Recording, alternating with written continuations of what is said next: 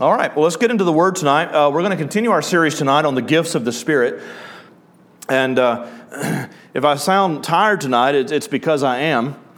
I had the privilege of being on WDJC this morning for a call to prayer, which means I got up at 4:45 this morning. Did you know that they make that an AM now? That's... It's crazy. So, and I was surprised at how crowded the roads were at 5 o'clock this morning driving over there. I thought all these people are up really early, weirdos. And so anyway, I'm not a morning person, but I did have a great time at the radio station with Ace and Roxanne. And Roxanne sends her greetings, and she talked this morning again about what a loving, hugging church we are. And so she wanted me to express her love and appreciation to all of you. What's that? Not yet, but I'm planning on it. I am planning on it. Yeah, he's asking if I've invited her back. Some of you don't know, we had Roxanne speak here a couple of years ago. Wonderful presentation. And so we do need to have her back. All right. Yeah, God's hand is really on her. And God has really given her, not only in the radio station, but God's given her a platform in Birmingham, and really proud of what God's doing in her life. Okay, the gifts of the Spirit. Tonight is the third part of our series, and we're going to talk tonight about the gift of faith. Now, you may remember in the first week we discussed that the gifts of the Spirit are natural abilities that God takes to a supernatural level in our lives.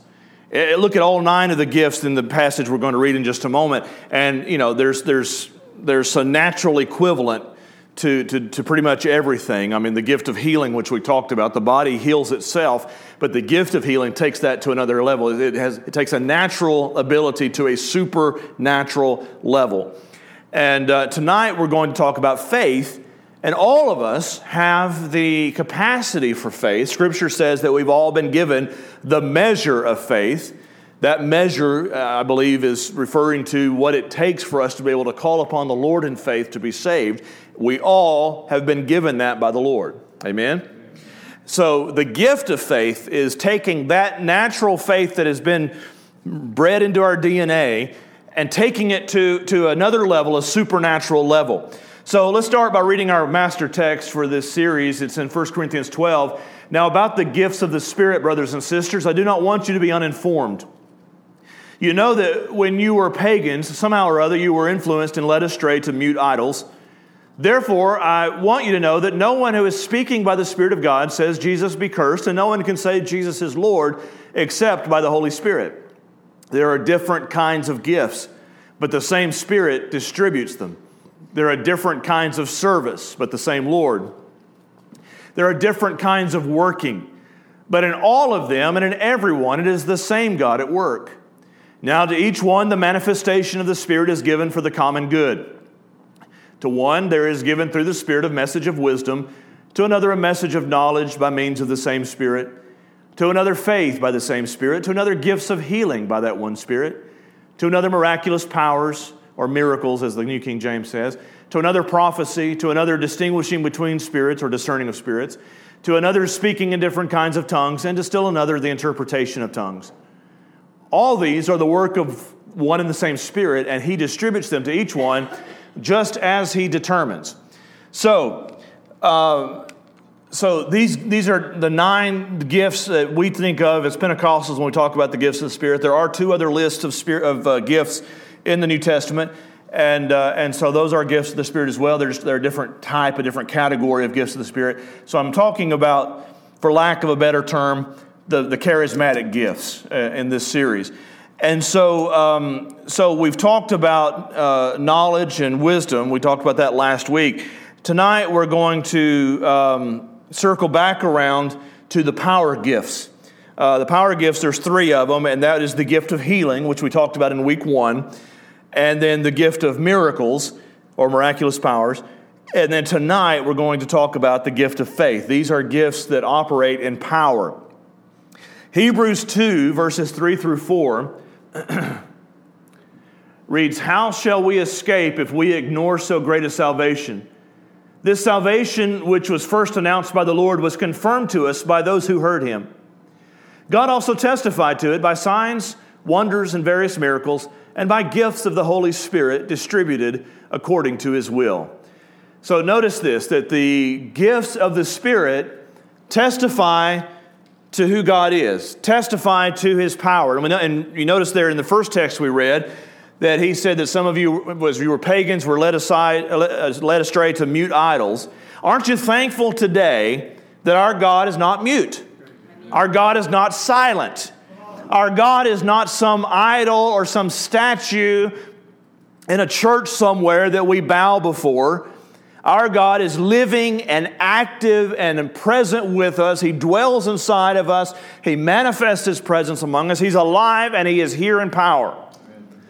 And so all of these gifts then point back to the fact that God still speaks today, that God is actively involved in our lives. And so this passage in Hebrews is talking about, what a disaster it'll be, what a loss it'll be if we neglect so great a salvation, which these gifts testify toward. Now, how do we receive that salvation? We receive salvation by faith. We receive salvation by calling upon the Lord and confessing Him as our Savior. And I think you know this, but just to be clear, we are not saved by straightening up our lives. We're not saved by behaving better.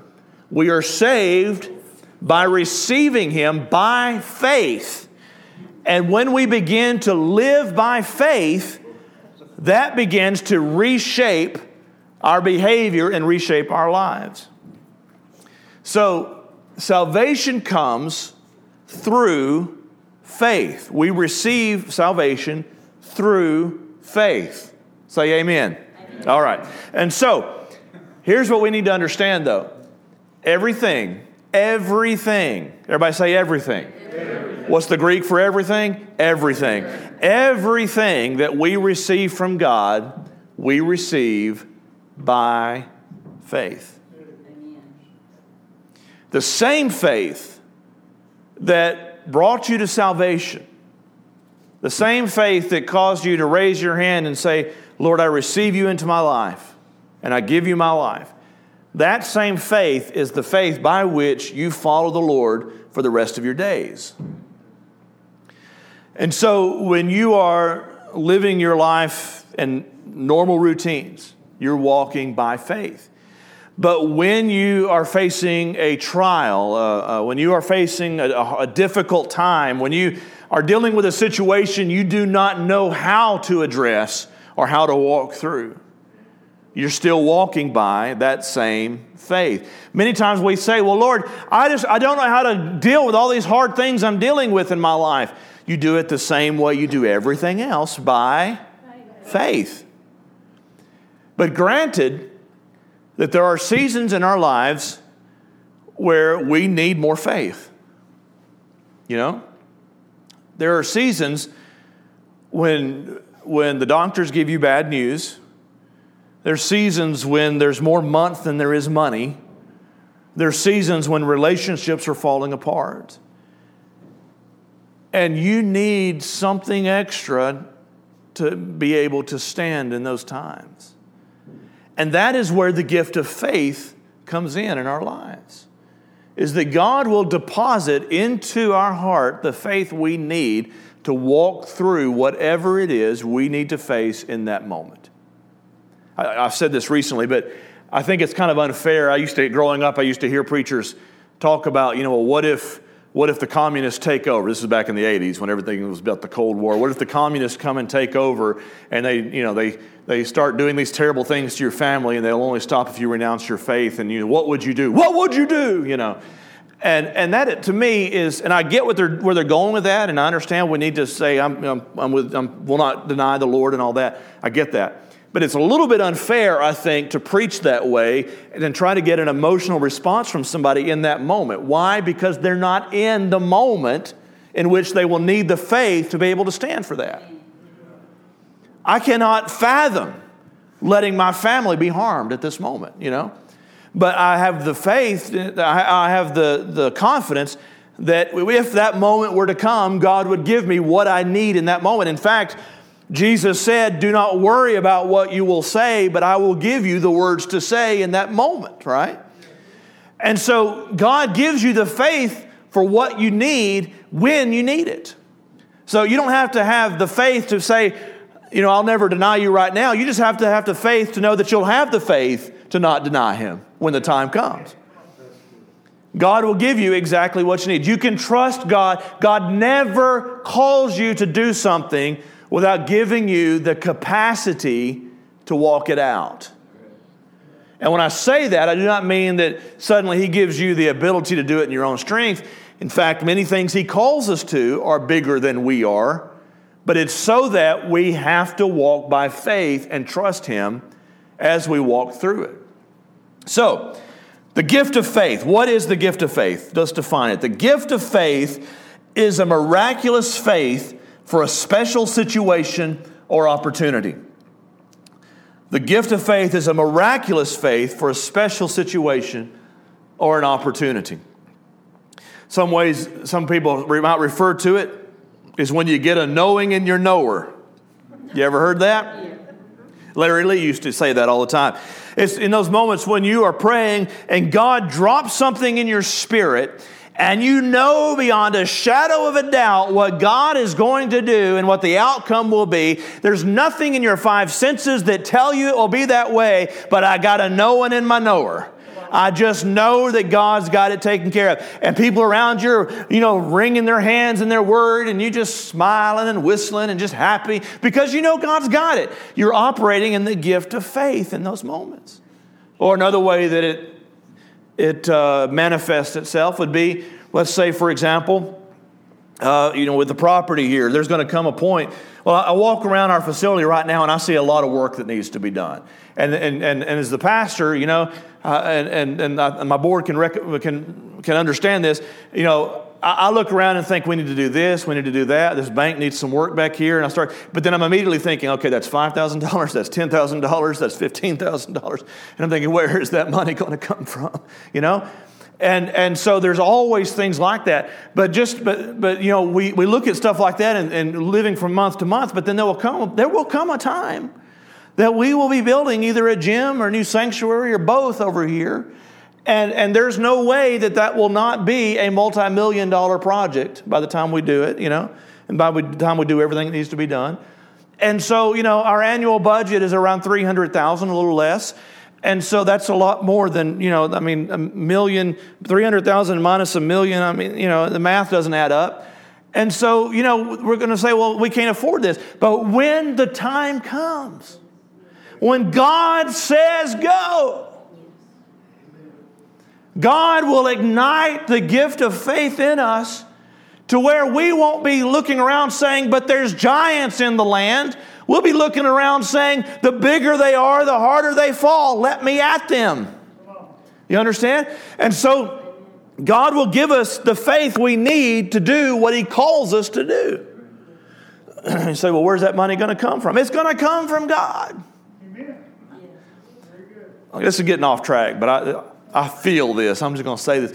When we went to get the loan to build the FEC building in 2002, we built it in 2003, but we got the loan in 2002. One particular bank, United Security, wouldn't loan us the money because they said that they didn't think we'd be able to pay it back. And so I said, okay, well, that's fine.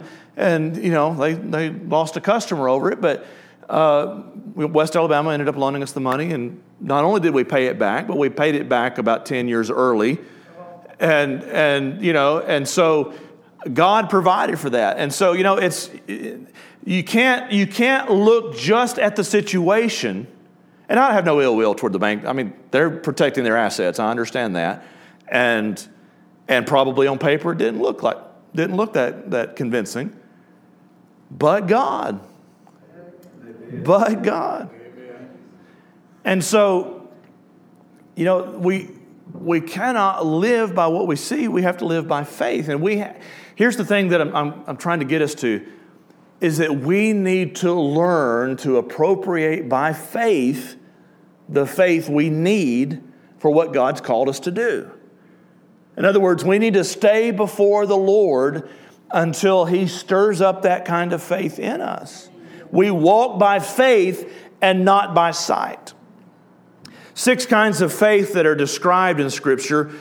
And I don't have these on the screen, so if you're taking notes, I'll try to give you time to write it down. But 6 categories or descriptions of faith that are mentioned. One is little faith. Jesus says this many times, "Oh, you of little faith, why did you doubt? Why can't you believe?" You know, the poor disciples over and over again, Jesus would say, "Oh, you of little faith." Then there's growing faith. 2 Thessalonians 1:3 says, "Because your faith is growing more and more." Aren't you thankful tonight that where your faith is not where your faith has to stay? Your faith can grow. Your faith can get stronger. Number 3 is mustard seed faith. In Matthew 17:20 and Luke 17:6, Jesus says, if you have faith as small as a mustard seed, you can speak to the mountain and tell it to and command it to be cast into the sea, and it will obey you. So the point Jesus is making is, don't try to figure out how much is a mustard seed faith. The point is it doesn't take much. Mustard seed faith. Number 4, faith as a fruit of the Spirit. Galatians 5:22 says the fruit of the Spirit is love, joy, peace, patience, kindness, goodness, faithfulness. So faith, if we are walking in the Spirit, a fruit of that, something that will be manifested in us, will be faith and faithfulness. Number 5 is shipwrecked faith. 1 Timothy 1:19 talks about, in fact, let me just, this is not on the screen, but let me find it real quick. 1 Timothy, where are you at, 1 Timothy? There you are. 1 Timothy 1:19. In fact, I was looking over this earlier and something just kind of stood out to me right here. Verse 18, "Timothy, my son, I'm giving you this command in keeping with the prophecies once made about you, so that by recalling them you may fight the battle well, holding on to faith and a good conscience." Now notice that. Holding on to faith and a good conscience. What does that mean? It means that you're not doing something that contradicts your conscience. You're not doing something you feel bad about, right? Like, oh, well, I shouldn't have stolen that, soft drink from AM PM, or I shouldn't have cussed out the pastor, or whatever. Nobody's cussed me out, and you better not either. So, but, holding on to faith and a good conscience. And watch this. "Which some have rejected and so have suffered shipwreck with regard to the faith." And something I never really caught before in reading that was that when we reject not just our faith, we talk about, is it possible to lose your salvation? And we define that by walking away from Christ, denouncing our faith. And so we argue about that, whether it was once saved, always saved, or can you lose your salvation, or whatever. But he doesn't just talk about shipwrecking our faith by denying our faith. He says that by denying our faith and a good conscience, our faith can become shipwrecked. In other words, if we are doing what we know is wrong, and the Holy Spirit is convicting us in the realm of our conscience, and we reject that conviction, it begins to undermine our faith and it can shipwreck it. Now, if you grew up in certain backgrounds and you got this idea that, okay, well, I prayed the prayer when I was 5, so I'm secure, nothing can happen to me. Please be aware. And I'm not going to argue Calvinism and all that with you, but please be aware, Scripture does warn us over and over again about people departing the faith, shipwrecking their faith, or sinning unto death.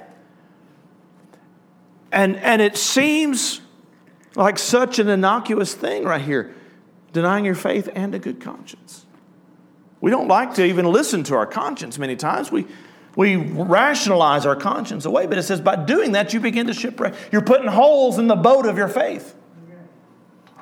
So that's for free. Shipwrecked faith. Number 6, faith, and this is what we're talking about tonight, faith as a gift of the Spirit. So there's all these different manifestations of faith, different characteristics, different explanations of it. But the one we're talking about specifically is something that is supernaturally imparted to you. Kim and I were going through a crisis many years ago, and I was falling apart emotionally. But God gave my wife the gift of faith during that season. And she interceded and prayed in the Spirit for hours a day and just had this calm and confidence that came upon her. And when the crisis was abated, that pressing sense of faith and intimacy with God that she was feeling began to lift. But God brought her into a different realm of faith during that season to walk us through that and to carry not only her, but me through that as well. Some characteristics of those who live in the gift of faith. Number one is fervent prayer. When you're operating in the gift of faith, the first thing you do is you pray. Enthusiastic joy is another characteristic of the gift of faith. I mean, could you imagine not having joy when you've got a word from God that's caused you to have peace? I mean, joy just, you can't help but have it, you know? And so someone who is walking in the gift of faith is going to have enthusiastic joy. They're also going to have unusual boldness. Scripture tells us that the righteous are as bold as lions. And we say, well, that's not my personality. I'm more, reserved. We're not talking about a personality. We're talking about a determination. We sometimes think that loud is bold. Sometimes loud is rude, right? Bold is simple. I mean, the lion can be loud, right? You've heard me talk about this, that when I went to the zoo one time in Birmingham, there was a lion up on the hill in the big glassed-in area. And this lion was just laying around, just kind of looking around like, yep, I'm a lion and I'm the master of my domain. Just kind of looking around like that, And just kind of half-hearted decided, I'm just going to remind you that I'm here. And so he just kind of let out this kind of half-hearted roar. It wasn't like the Lion King roar. It was just kind of a, just a half-hearted, lazy roar. And I'm standing, right down the hill, right in front of it, looking at it. And with his half-hearted roar, I just kind of got paralyzed. I'm like, whoa, And that's actually what scientists tell us is that that's part of the purpose of the roar, that it has a psychological impact on their prey to where it paralyzes them in fear. Not just scares them, but literally paralyzes them to where they don't know what to do to move, Well, that lion wasn't being loud. It wasn't going around, hey, just so you know, I'm the king of the jungle around here. So don't mess with me. I got a roar and you don't want to hear it, right? He's not doing any of that.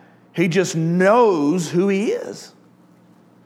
And when you know who you are, and when you know whose you are, you don't walk around in fear.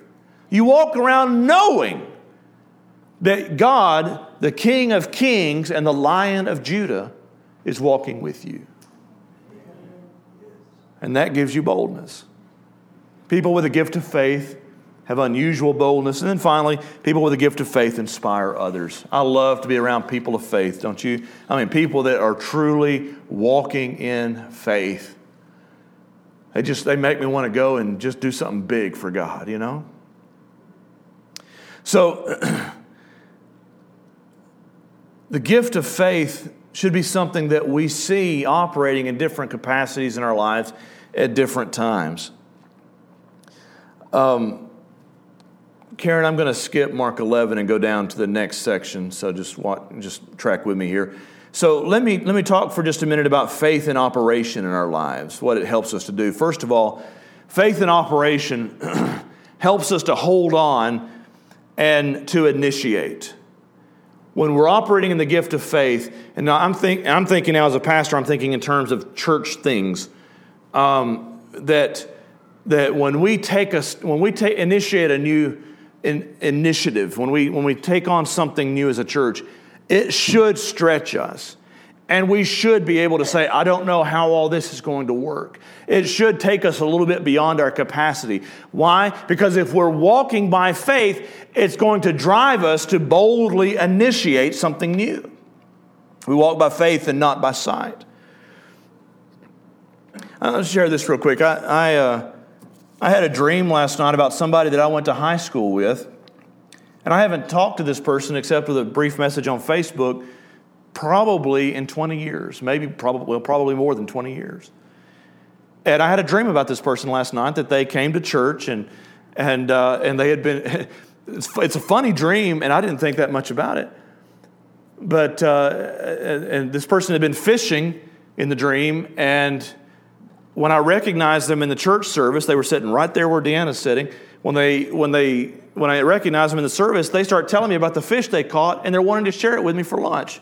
And we're having a conversation while y'all are just sitting around here watching us. And I thought, this is too funny. And I thought, I need to send this message and tell them about it.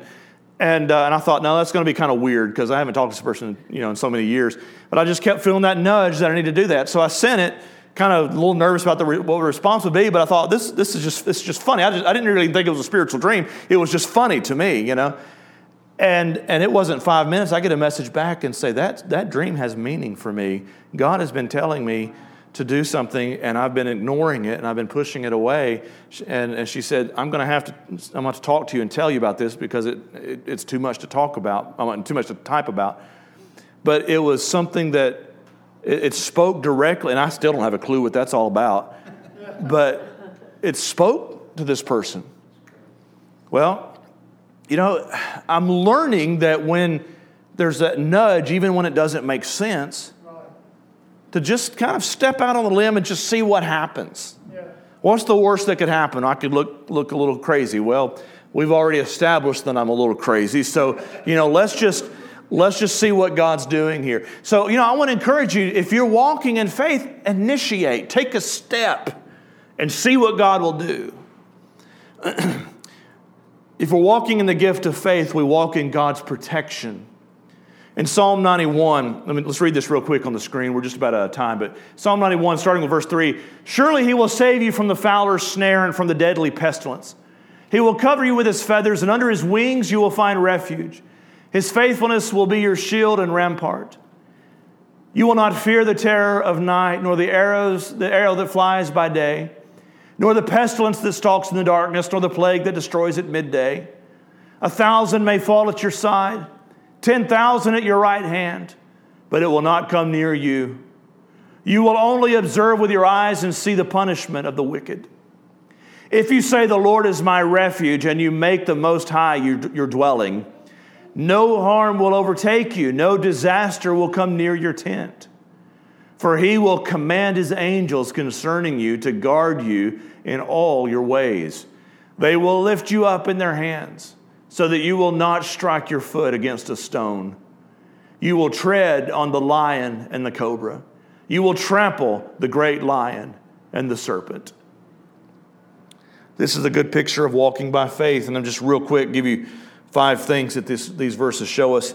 That is protection from traps. He will save you from the fowler's snare, which is a trap, and the deadly pestilence. So it's protection from traps. Let me just take an aside here.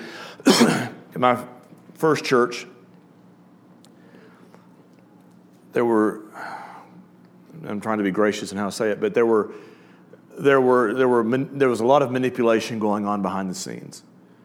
And there was one side of the church that was always for the pastor and one side that was always against the pastor. And the side that was against the pastor were schemers, okay? Now, I'm 26 years old, green, wet behind the ears. I have a degree, but no education in pastoral ministry. And so these people, bless their darling hearts, set traps for me over the course of that year. They kept setting up situations that would make me look bad. And I don't mean anything illegal or anything like that, but just stuff that would turn people against me, And it's not because I'm so smart. And it's not because I had such great insight. It was because I was so young and innocent. But God so graciously enabled me to sidestep every snare they set for me. They never got anything on me that they could use to turn people against me. And there was one guy in particular, you could tell. He never said anything, but you could just tell. It ticked him off so bad. He could just see him just sitting there just steaming sometimes, you know? And again, I'm not bragging on me because I was completely ignorant. I didn't even realize it until after the fact. I'm bragging on God. That I was walking enough, and as well as I knew how, by faith, that He protected me from the fowler's snare.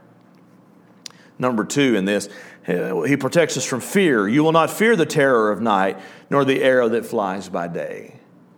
Do you know there's 365 occasions in Scripture where God says, do not fear? One for every day of the year.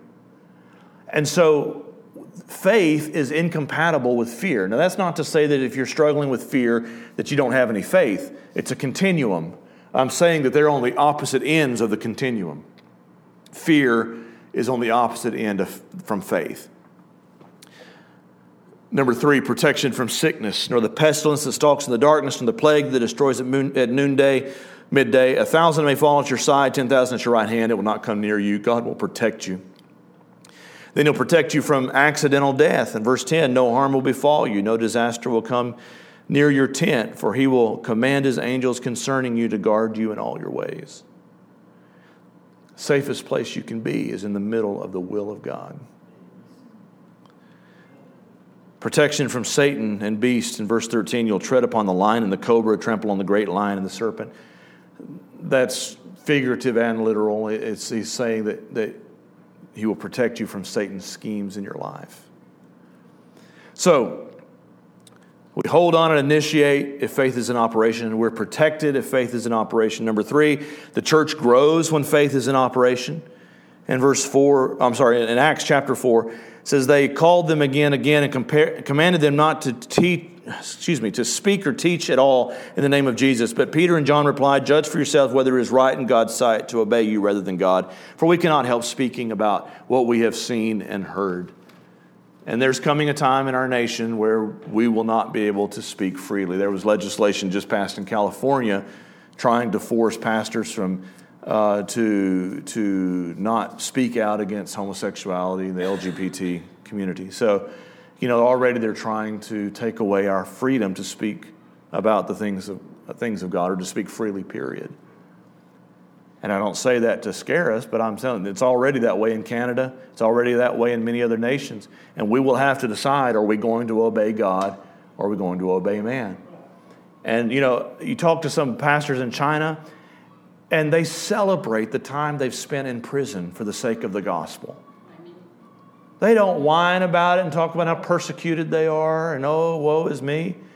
They celebrate. I was honored to spend 11 months in prison for my faith. I raised up a dozen disciples while I was there. And they just see it as another church that they get to go to and speak. And then finally, when faith is in operation in our lives, we discover God's supply. That God always meets our needs by His riches and glory. So, I want to challenge you tonight, because if you think the way I think, God help you if you do, you struggle with trying to figure out how you're going to make certain things happen in your life. And we need plans, we need strategies. I'm taking a course on strategic planning right now, so I'm all about strategy. But at the same time, I think that rather than worrying so much about having all the details out, we just simply need to get before the Father until He unleashes faith to walk in whatever He has for us. When that happens, sometimes He's going to call you to do things that make no sense, that goes against reason, goes against what your flesh is telling you, but it's a word from God. And if you will take that step, God will meet you there and show Himself mighty and faithful and powerful in your life. Understand, God will give you what you need to accomplish what He's called you to do. He'll give you the faith to walk in when He calls you to walk by faith. Let's stand together.